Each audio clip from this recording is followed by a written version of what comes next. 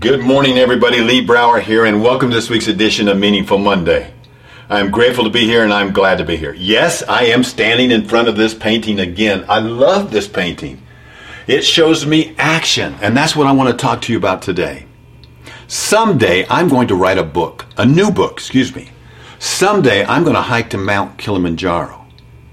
Someday, and I've got lots of somedays. What are your somedays? Someday, are you going to travel with your family? Do you have a vision of traveling someplace in the world? What about a talent? Someday you're going to learn to play the piano?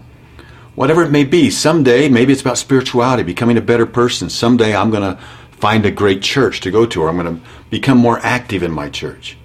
Someday I'm going to get involved in local politics. Someday maybe you're going to write a book. Fill in the blank. What is your someday? And really, someday is nothing more than a mindset. It's a mindset that says the activity is not worth doing until you finally arrange your circumstances to do it. And you're waiting to turn yourself into the kind of person that by doing these things you want to become. See, because it's not just about having the experience, is it? You want to do it so that you can become something.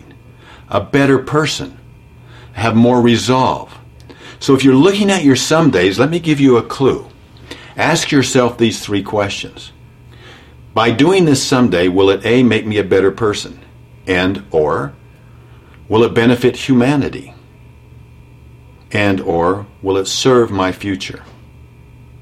Now, if you can say yes to one or more of those things, then it probably is worth doing.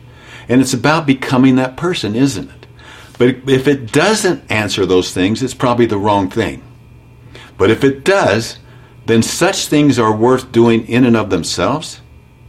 And I can guarantee you this, you will definitely not become that kind of person if you never attempt to become that kind of a person. The irony I found is that the irony is that the only way to obtain the things that you imagine are the preconditions for acting. In other words, when I get this, then I'll do that. High energy, a sense of concentration, the vision of the future. I call it gumption. If you look up the definition of gumption in the dictionary, it says it's spirited initiative and resourcefulness. I love that. So you're looking for gumption, for everything to fall into place in the right way. Then that'll be someday. But the last time I looked, Sunday's not a day of the week. So now understand this too, this is very important. Everybody thinks that motivation precedes action. The reality is action precedes motivation. Think about it. Whenever you've accomplished something great and you've been putting it off, finally you get started action, moving towards it, motivation goes up. So how can I get into motion as fast as I want to? So when you catch yourself telling yourself you'll do something later, once your schedule opens, someday, I'll do something someday, or once the problem or challenge goes away, then take it as a nudge to do it now. You might not think you need to wait for more gumption. But in fact, that very thought is a hole in your fuel tank through which the gumption is leaking away.